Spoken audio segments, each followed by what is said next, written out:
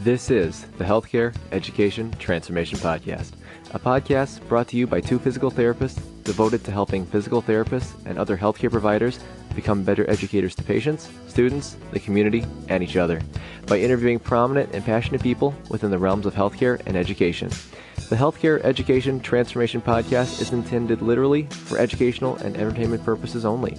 No clinical decision-making should be based on only one source, and therefore this podcast should not be used as personal medical advice. While care has been taken to ensure accuracy, occasionally mistakes and factual errors can be present, as we are only human. This is our journey on the road to becoming better educators, so get ready with your pen and paper as class is about to begin. Hey everyone, this is Brandon, and thanks for listening to the Healthcare Education Transformation Podcast. And from all of us here at HET, we'd like to thank our listeners for their incredible support. We'd also like to give a shout out to all of the individuals who gave us an iTunes review, and they are Matt Villegas, Felicia Wena, Rob Vining, Dave Kittle, DPT540, Jeremy Sutton, and Kyle Reichs. So thanks to those who felt that they got enough value out of our podcast to take the time to write an awesome iTunes review, as we greatly appreciate it, and we'll keep pushing forward to provide great content to everyone. Now, this is part one of our interview with Dr. Michael Wong from Physio U. And before we get to our chat, we're pleased to extend a very generous offer from Physio U, as they are fully invested to change the landscape of how physical therapists learn, in which they are offering an exclusive 3-month free trial available to any of our podcast followers. Now, anyone who would like to get this trial can direct message us on the Healthcare Education Transformation Podcast Facebook page, and then we shall send you a Google form that you'll fill out and send in to Physio U, and they will unlock your free trial. Now, without further ado, we present part one with Michael Wong. Hey everybody, welcome to another episode of the Healthcare Education Transformation Podcast. I'm Brandon Powen, and of course, as always, I'm joined by my other co-host, F. Scott Veal. And today we have a very special guest joining us today, and today we welcome Dr. Michael Wong.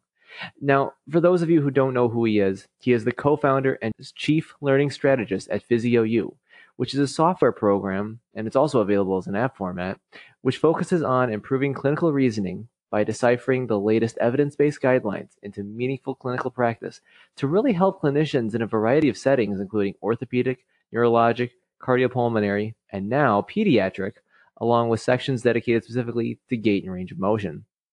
Now, Mike, thank you so much for coming on the show today and for all of your efforts to advance the PT profession, as you definitely have made huge contributions to the world of PT, and we are extremely humbled to have you as a guest tonight. Would you mind introducing yourself to our audience and kind of let them know about your accomplishments in the world of PT and kind of what you've been up to? Yeah, guys, thank you so much for having me on. And I am excited to spend a few moments today to share a little bit of who we are and what we're doing and how we hope to impact the world of education. I've been a clinician since the year 2000. So it's been a good 17 years. I've been a part of entry-level education for the past 15 years and have spent a lot of it trying to figure out why is it so hard to take young, eager DPT students and turn them into master clinicians. I mean, that is the focus of everything that I do. The last few years, we have been speaking a lot at Combined Sections meeting. We've been talking a lot about pain. We've been talking a lot about movement, about pattern recognition and how important that is as a foundation for education. And also talking about how we're leveraging digital technology to begin to solve problems that I have been a part of. I have watched the evolution of. I have watched the lack of evolution of as well. I mean, I am as much a part of the problem as I am hoping to be a part of the solution. And that is, I think, a unique perspective to be able to speak, as you've spoken to many educators. We see life from both sides. We see ourselves as clinicians. We see ourselves as professors and researchers. much of the research that we've published has been related to manual therapy of the cervical spine and its effect on blood pressure and heart rate. We're beginning to tease out mechanisms of how manual therapy works, and beginning to look further beyond just jiggling the joint and hoping for the best. And I think also in this last few years, my world has been consumed around shaping our lens related to movement. How does movement fit into a profession that now deems itself a movement specialist? And is that how we are creating clinicians in the classroom? And I think there's a lot of interesting things to talk about there, because it is it is not an easy task to try to accomplish. So yeah, that's kind of what I've been doing. We founded Physio U almost 5.5 years ago with the idea that the first little book that I published, Pocket Orthopedics, which was the beginning of developing patterns. You'll note in that book that there were little patterns, these common problems that you would see in the shoulder. The patterns were laid out, signs and symptoms and treatment-based classifications. That was the hot topic of the time, and it was a very relevant topic at the time.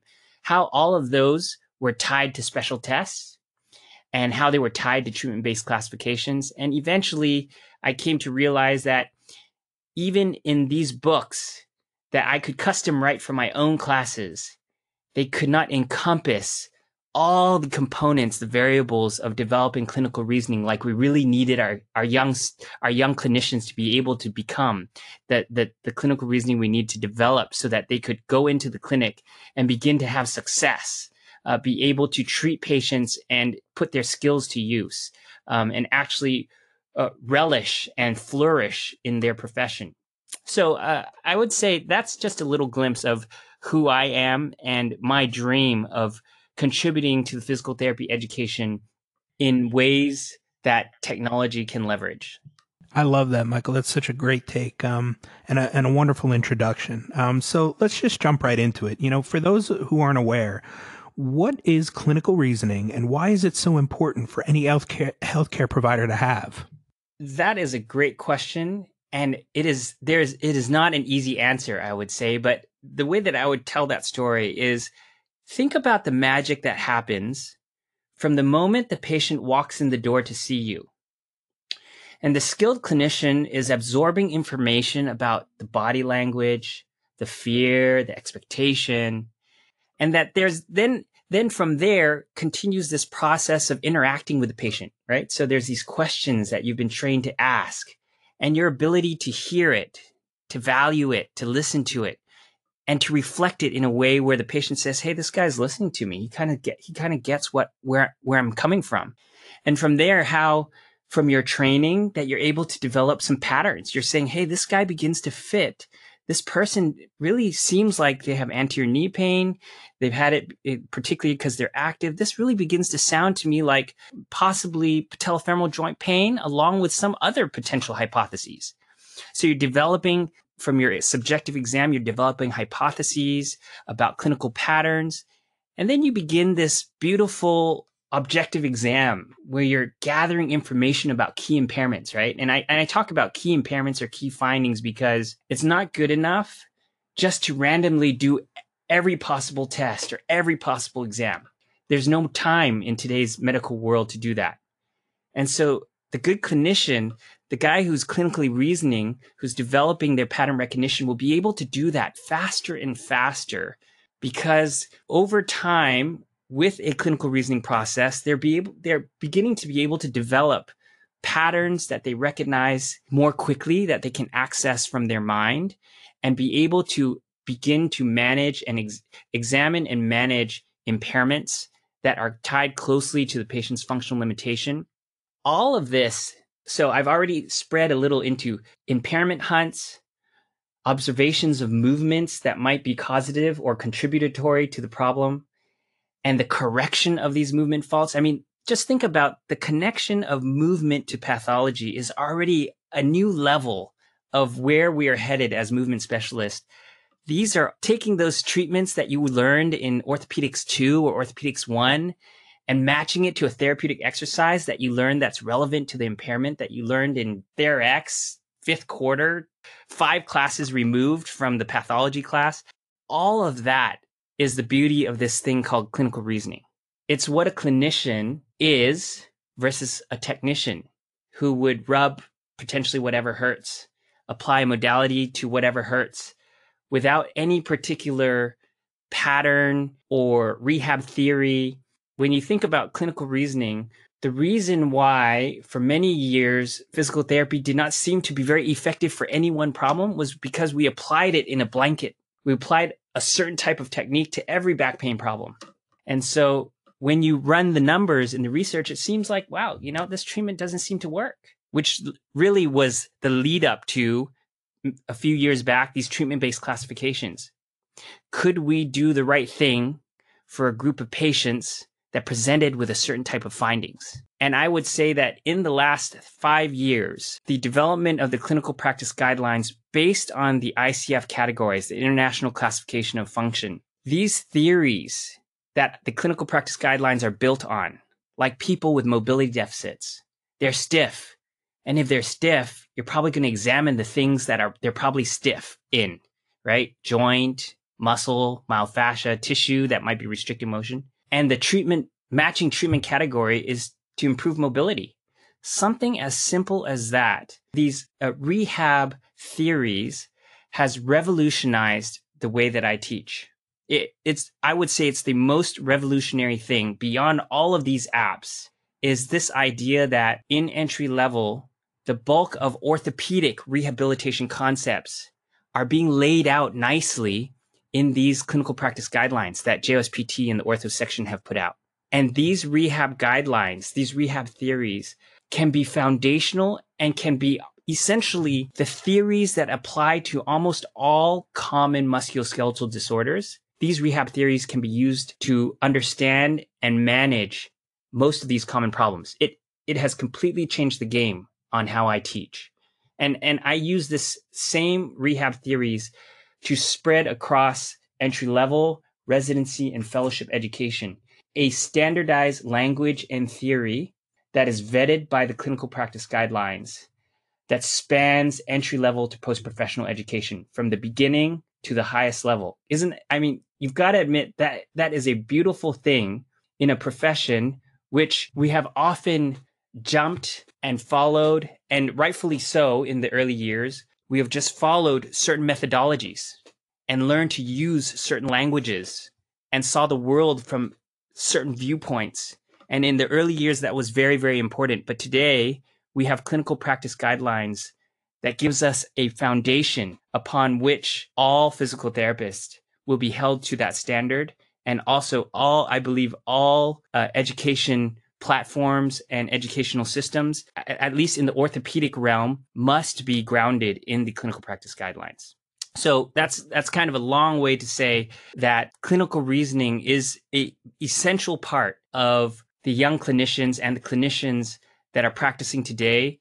It is what allows us to continue to thrive and become more efficient and more effective in what we do.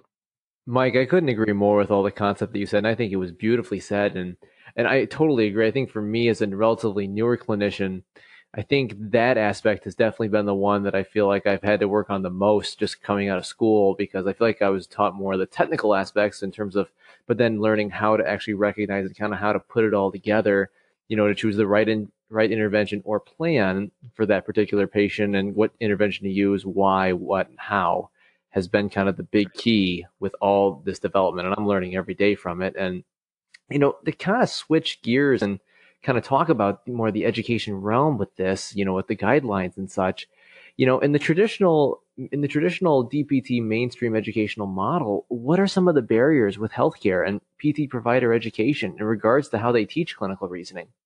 So having been in education for 15 years, over 15 years, and coming on as a young, eager professor, okay?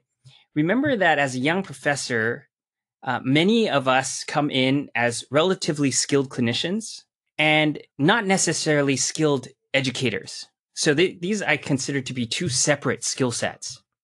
So that's already one significant hurdle. Now, people can learn to be great teachers.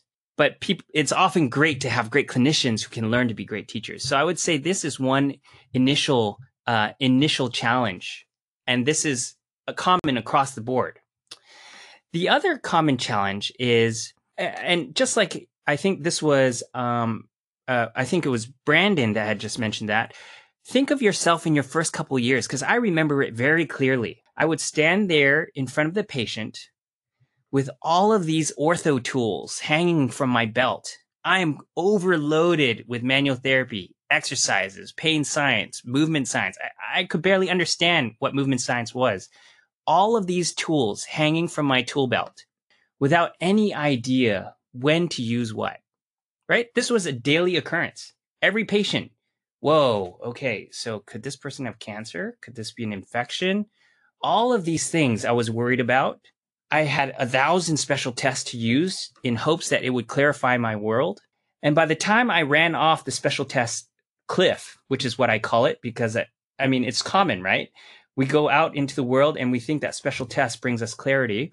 So when you finally run off the special test cliff, you wonder, wait, what am I supposed to do again? Oh, by the way, you're out of time. Oh, okay. So, I mean, I think this is a commonality. This is my experience. And so patient after patient, you're wondering, what have I gotten myself into? After all that doctorate education, now I am a doctor. I have no idea what to do with this patient. Multiply that by 15 per day, right? And before you know it, you're wondering, what am I doing here? So when you think about, I think about it regularly, because in the first 5 years of my teaching, I came on and I was given the course load. You're a young professor. You teach this, and this is where it is in the curriculum. Go for it. So every young professor says, I'm going to do it the best I can. I learned all of these things in residency and fellowship. I'm going to bring all that stuff in. They're going to have the best teacher. But what you begin to realize at the end of that tunnel, so you have the students for a semester or a 9-week quarter. At the end of that tunnel, when you look at the outcome, you realize that volume, all those special tips and tricks that you have under your belt because you're a fellowship trained clinician, is not the answer to bringing clarity to the young clinician, right? Because what you didn't need was 7 tools to hammer a nail. You needed one good hammer, and you need to know when to use it and what a nail looks like. So I'll tell you that the last 10 years, we have been trimming and getting rid of and thinking of what is the least they have to know, what is the best things they should know about. And I'm going to spend the bulk of my time teaching them how to recognize the types of people who need this type of tool. So what I just mentioned is the idea that education is built in silos, and those silos are not always optimally organized. Okay. And this is to no offense to any educator. We just come into the program and we are giving classes. But it is the responsibility of the educator to sit with their colleagues and to think carefully through, is the curricular design, does it help to develop clinical reasoning? Are there bridges built between the classes that allow for the connection of content? Is the educational environment built for skill set development and mastery, or is it built to develop reasoning? And ideally, it's built around both, because you can't really have one without the other. So I would say that one, developing a skill to learn to teach is a completely different skill from being just a great clinician. I believe that it is important to be a great clinician, to be a great educator in the clinical sciences.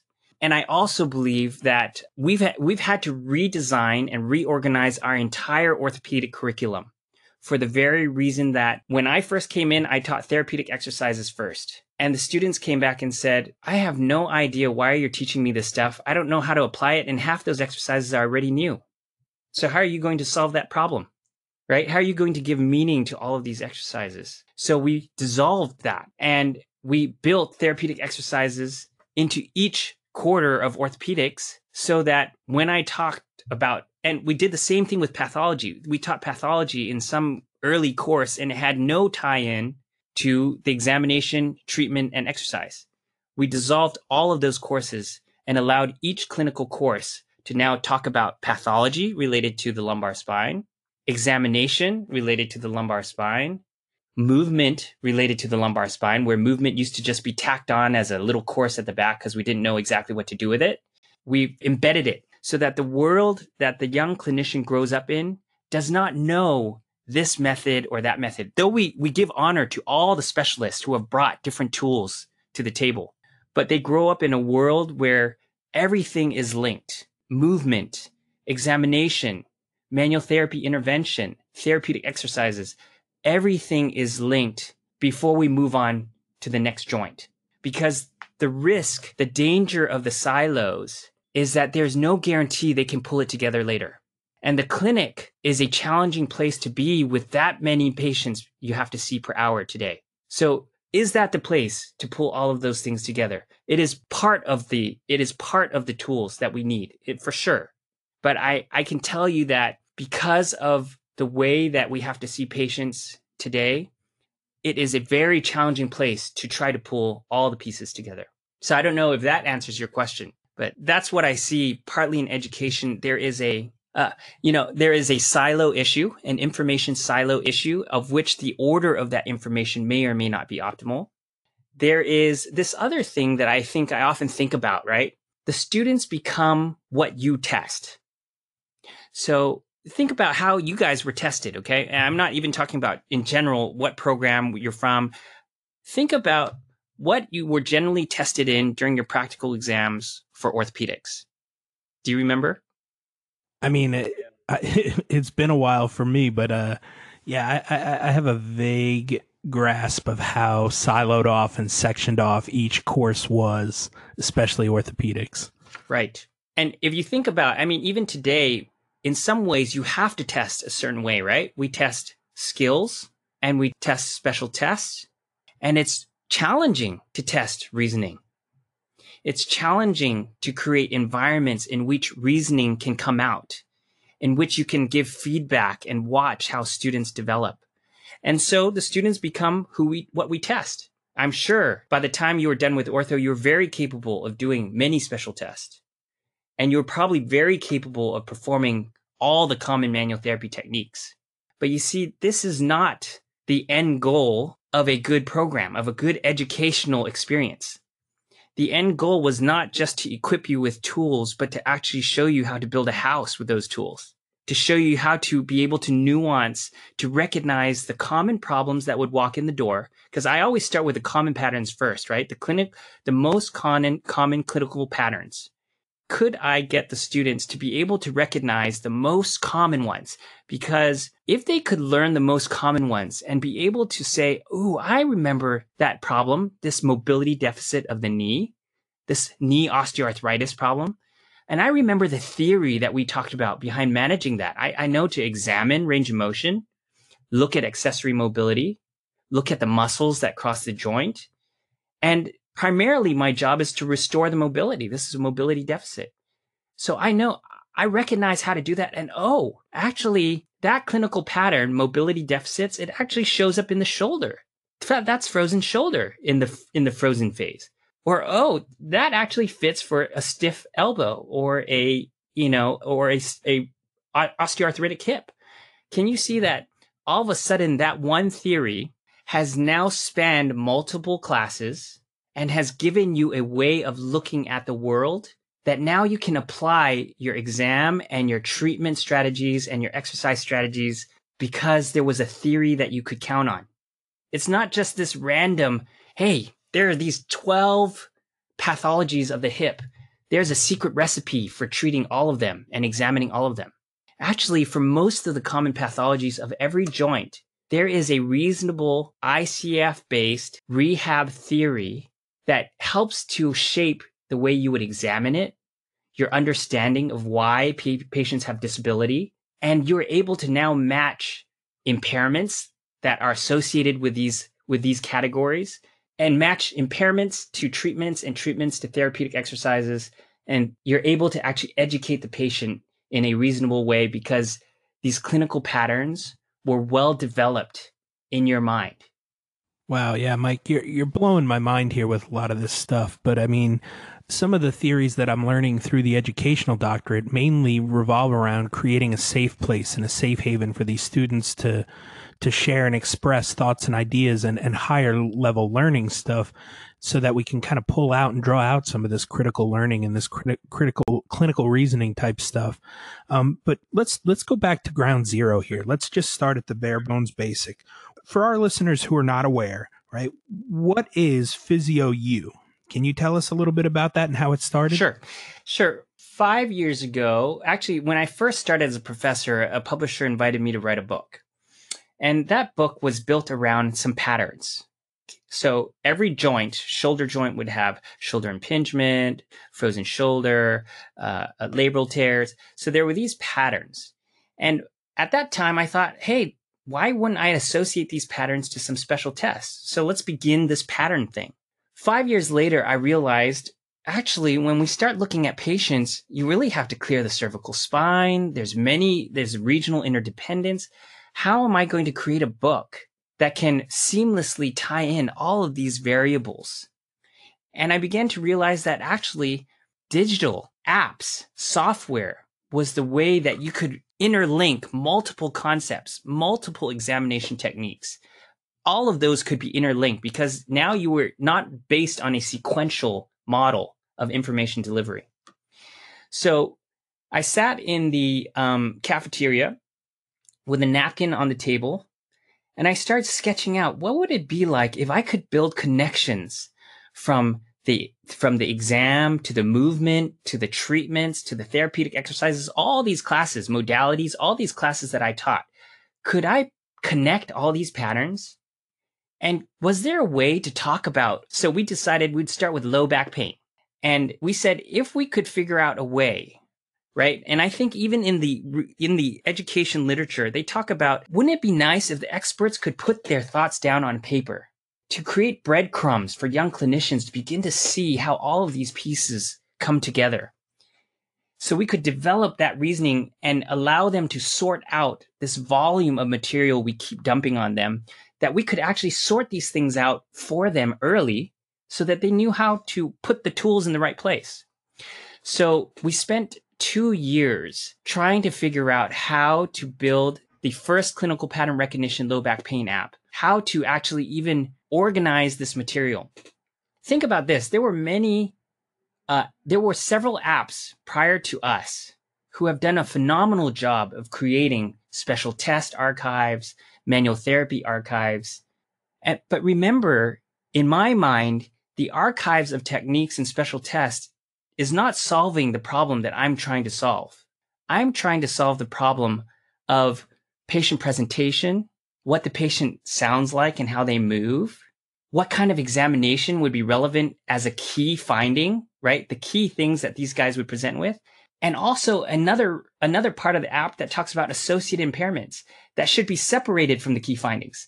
Other things that might contribute to the problem, but may not be the key things. I mean, those are all parts of the clinical reasoning.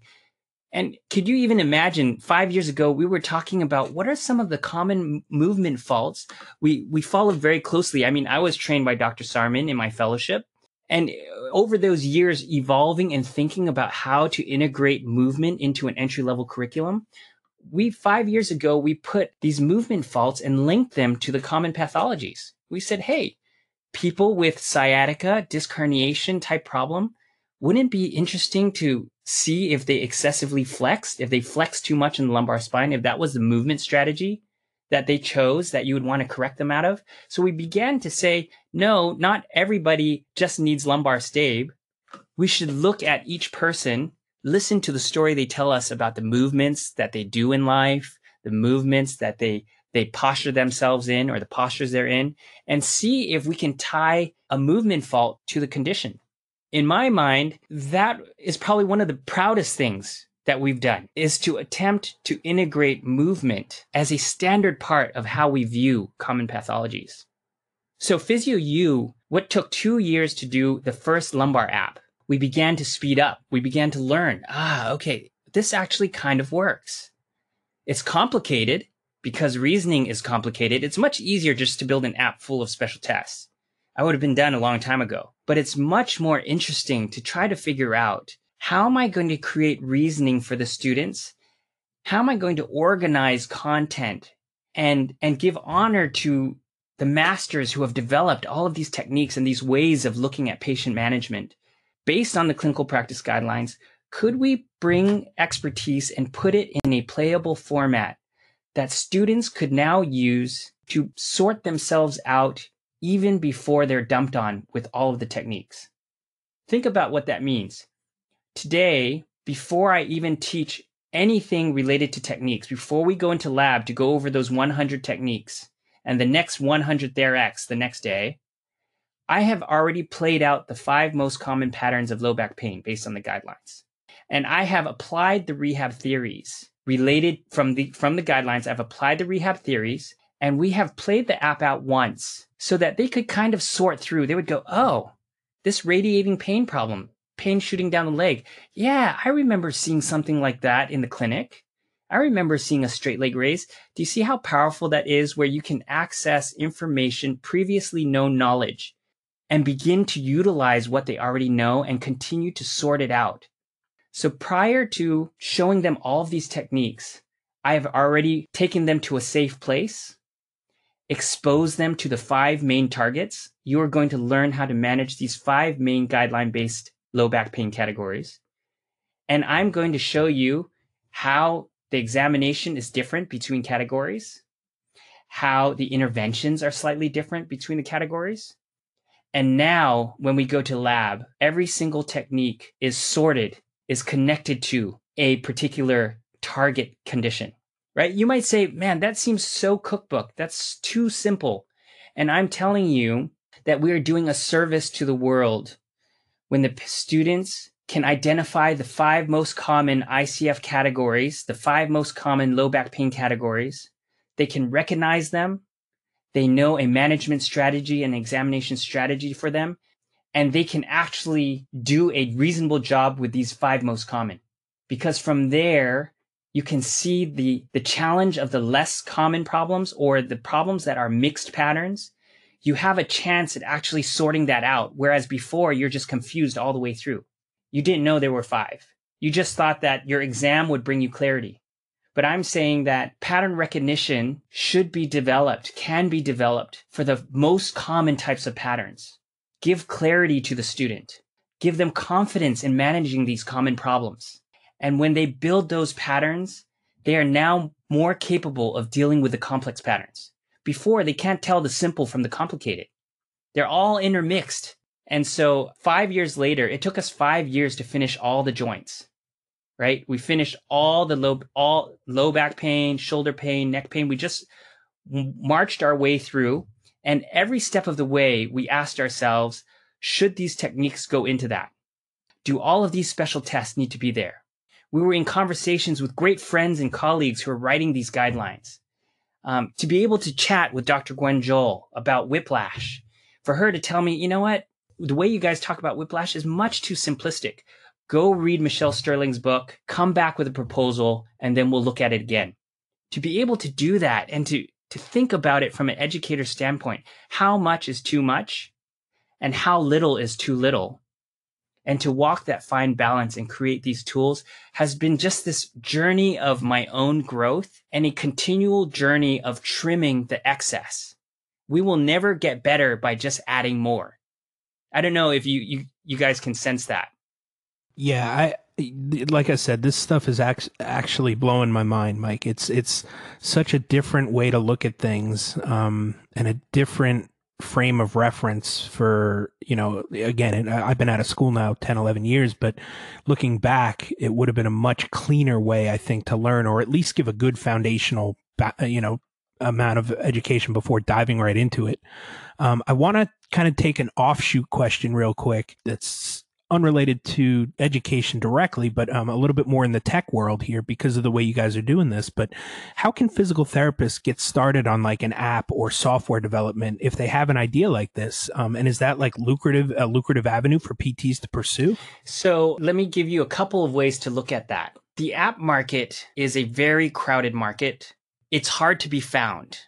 There are millions and millions of apps. So I think the second part to that question is most people expect things for free or for cheap. So the development cost is extremely high, not to mention the fact that every platform is separate. So for most people, they're going to program an app in iOS, an app in Android, and an app for the web. Every single one of them is for the most part, a complete startup cost, which also means you're supporting 3 different products. So the cost to market is very high. So you have to believe that what you're building is going to solve a significant problem. I mean, not everything has to solve a problem. I suppose Angry Birds solves a problem because it's something that people enjoy to do, and you have 1 million people who want to do that. So you will do just fine releasing that for 99 cents. But when you think about what we're building for education, your market is much more niche, which is a good thing. The product focus is much more niche. I mean, we have not built we've only just started to build patient-centric type of apps. Every single app we've built, cardiopulmonary app, built on the same idea of developing pattern recognition. Your neuro exam app, all of these are completely focused on improving the ability of students to manage information and to begin to see connections between the information. So I would not necessarily say that this is done out of a desire to be lucrative, because we each recognize what it costs every PT student to finish school and the harsh reality of what they're going to get paid when they finally get out there as a doctor. So inherently, as a professor, all of my students get our apps for free.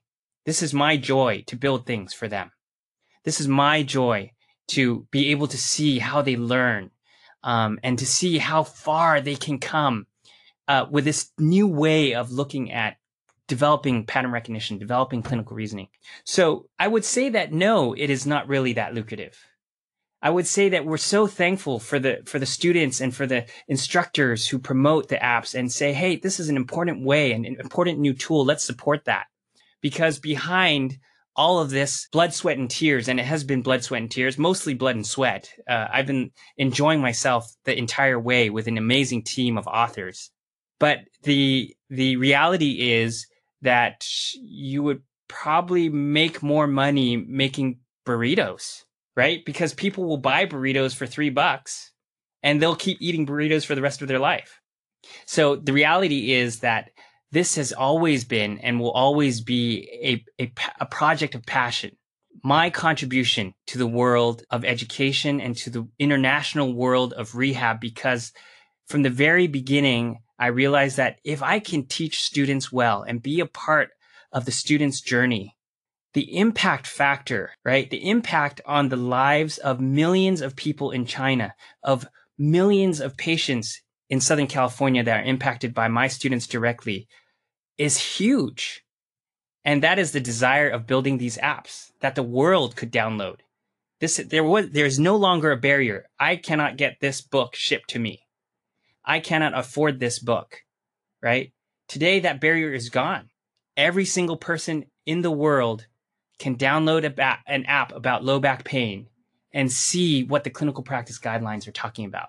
We can unify the entire world of rehab by building these tools, and we can impact education at every level. I've built this first and foremost for the students.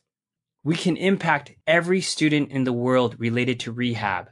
And this is what has driven our passion 2 weeks ago, I've been dreaming a little bit about a pediatrics app. How hard is that to learn and read about developmental milestones? Wouldn't that be beautiful if we could have nice videos of each month of the reflexes when they integrate and when they show up? 2 weeks later, we already have 6 months of kids filmed. And we're following a baby from its birth to the entire year. We'll follow this baby every month, and you will have this boom into your Physio U app for every instructor and every student in the world to be able to learn about what a normal child develops like. And we're collecting and filming as babies come in that have different developmental problems. We're filming and creating an archive, and boom, up into the cloud, everyone in the world will be able to learn about that. I mean, one of the things I didn't even get to talk about is what is movement in the curriculum of a movement-based profession, for a profession that has declared itself to be a movement specialist. Let that sink in for a second. Do we know what is movement and how it contributes to musculoskeletal pathology? Have we integrated that into the entry-level curriculum in a way that allows clinicians to go out today and say, I am a movement specialist. I can see normal and abnormal movements, and I know how to correct that, right? That's what a movement specialist does. What resource do we have to learn that? How is that taught in entry level?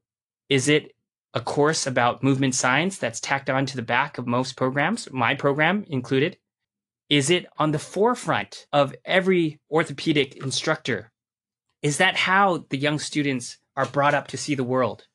Or do we try to squeeze movement in at the tail end of shaping your world to be seen through joint stiffness, muscle power, a standard special test-driven examination? Are we trying to shape the young clinicians by squeezing movement in at the back end? These are some of the mind-blowing challenges that I think every instructor faces and is learning on their own and thriving to become someone who can deliver that story in a way that is integrated, meaningful, useful, clinically applicable, because you've just de-siloed all of these isolated pieces and created a system where a movement scientist, a specialist in movement, can truly step out into the clinical world, see a patient, and see the world through the lens of movement. What tools do we have today to teach that? Well, I can tell you that we built the Gate app. For those of you who haven't seen the Gate app, is one of my most exciting apps because we built the Gate app as a template of how we could eventually teach movement. We are now building the app. Imagine that you could watch each phase of gait, look at the range of motion requirements, look at the muscle activity associated with that movement. No more stick figures. Look at the body, see the picture of a phase, and see the range of motion required for the phase and the muscle that might be firing. Isn't that the way to talk about movement? And couldn't we film that in slow motion from different views, just like we did it in the clinic? Front view, side view, rear view. Now take that model and apply that to forward bend. Wouldn't you want to know, as someone who treats low back pain, what optimal forward bend might look like and what non-optimal might look like? Isn't that a missing piece of the story of how you talk about movement related to low back pain? What tool do we have to teach that? We're going to build it. We're building it. We've already filmed the student, the patient, doing different versions of forward bend and talking about the consequences of different types of movements. Think about what that means for our profession and how we're going to shape the new lens of the young clinician. It's going to be through the eyes of how normal movement is less risky, optimal movement. Okay, we don't even know what normal movement is. How optimal movement may be less risky, and ulterior or alternate movement strategies, they often will create different risks on different tissues. Imagine if that was part of the conversation from the very beginning in your range of motion MMT class, that you knew about the most common movements, what they look like from different views, what joints would move first to spare other tissues, what types of muscle activity is associated with certain types of movement. It would change the game forever. The development of these apps are out of a direct focus of hoping to be a contributor to solving the profession's problems in our education system, as well as profession-wide in being movement specialist. And we're excited to be spearheading this with many colleagues who are spending time doing their PhD work in movement analysis, leveraging what we have at our university to film movement, to use wireless range of motion sensors and EMG sensors. All of that we're leveraging using app technology and bringing it to the students at $10 a piece, right? Each of these apps, $9.99, less than a meal at Chipotle's. That is partly why it may or may not be lucrative. But to me and the team, the value comes in a different currency. Imagine what PT education could be like. We're going to build those tools. Thank you for attending class today, and we hope that you learned something and gained value from the content. If you'd like to schedule office hours with us, feel free to add us on Twitter at HET Podcast, on Instagram, HET Podcast, on Facebook, the Healthcare Education Transformation Podcast, and the homepage, healthcareeducationtransformationpodcast.com. And for those of you following along in the syllabus, extra credit can be obtained by liking us, sharing us, and leaving a review. Let's continue our journey up Mount Educational Success as lifelong learners.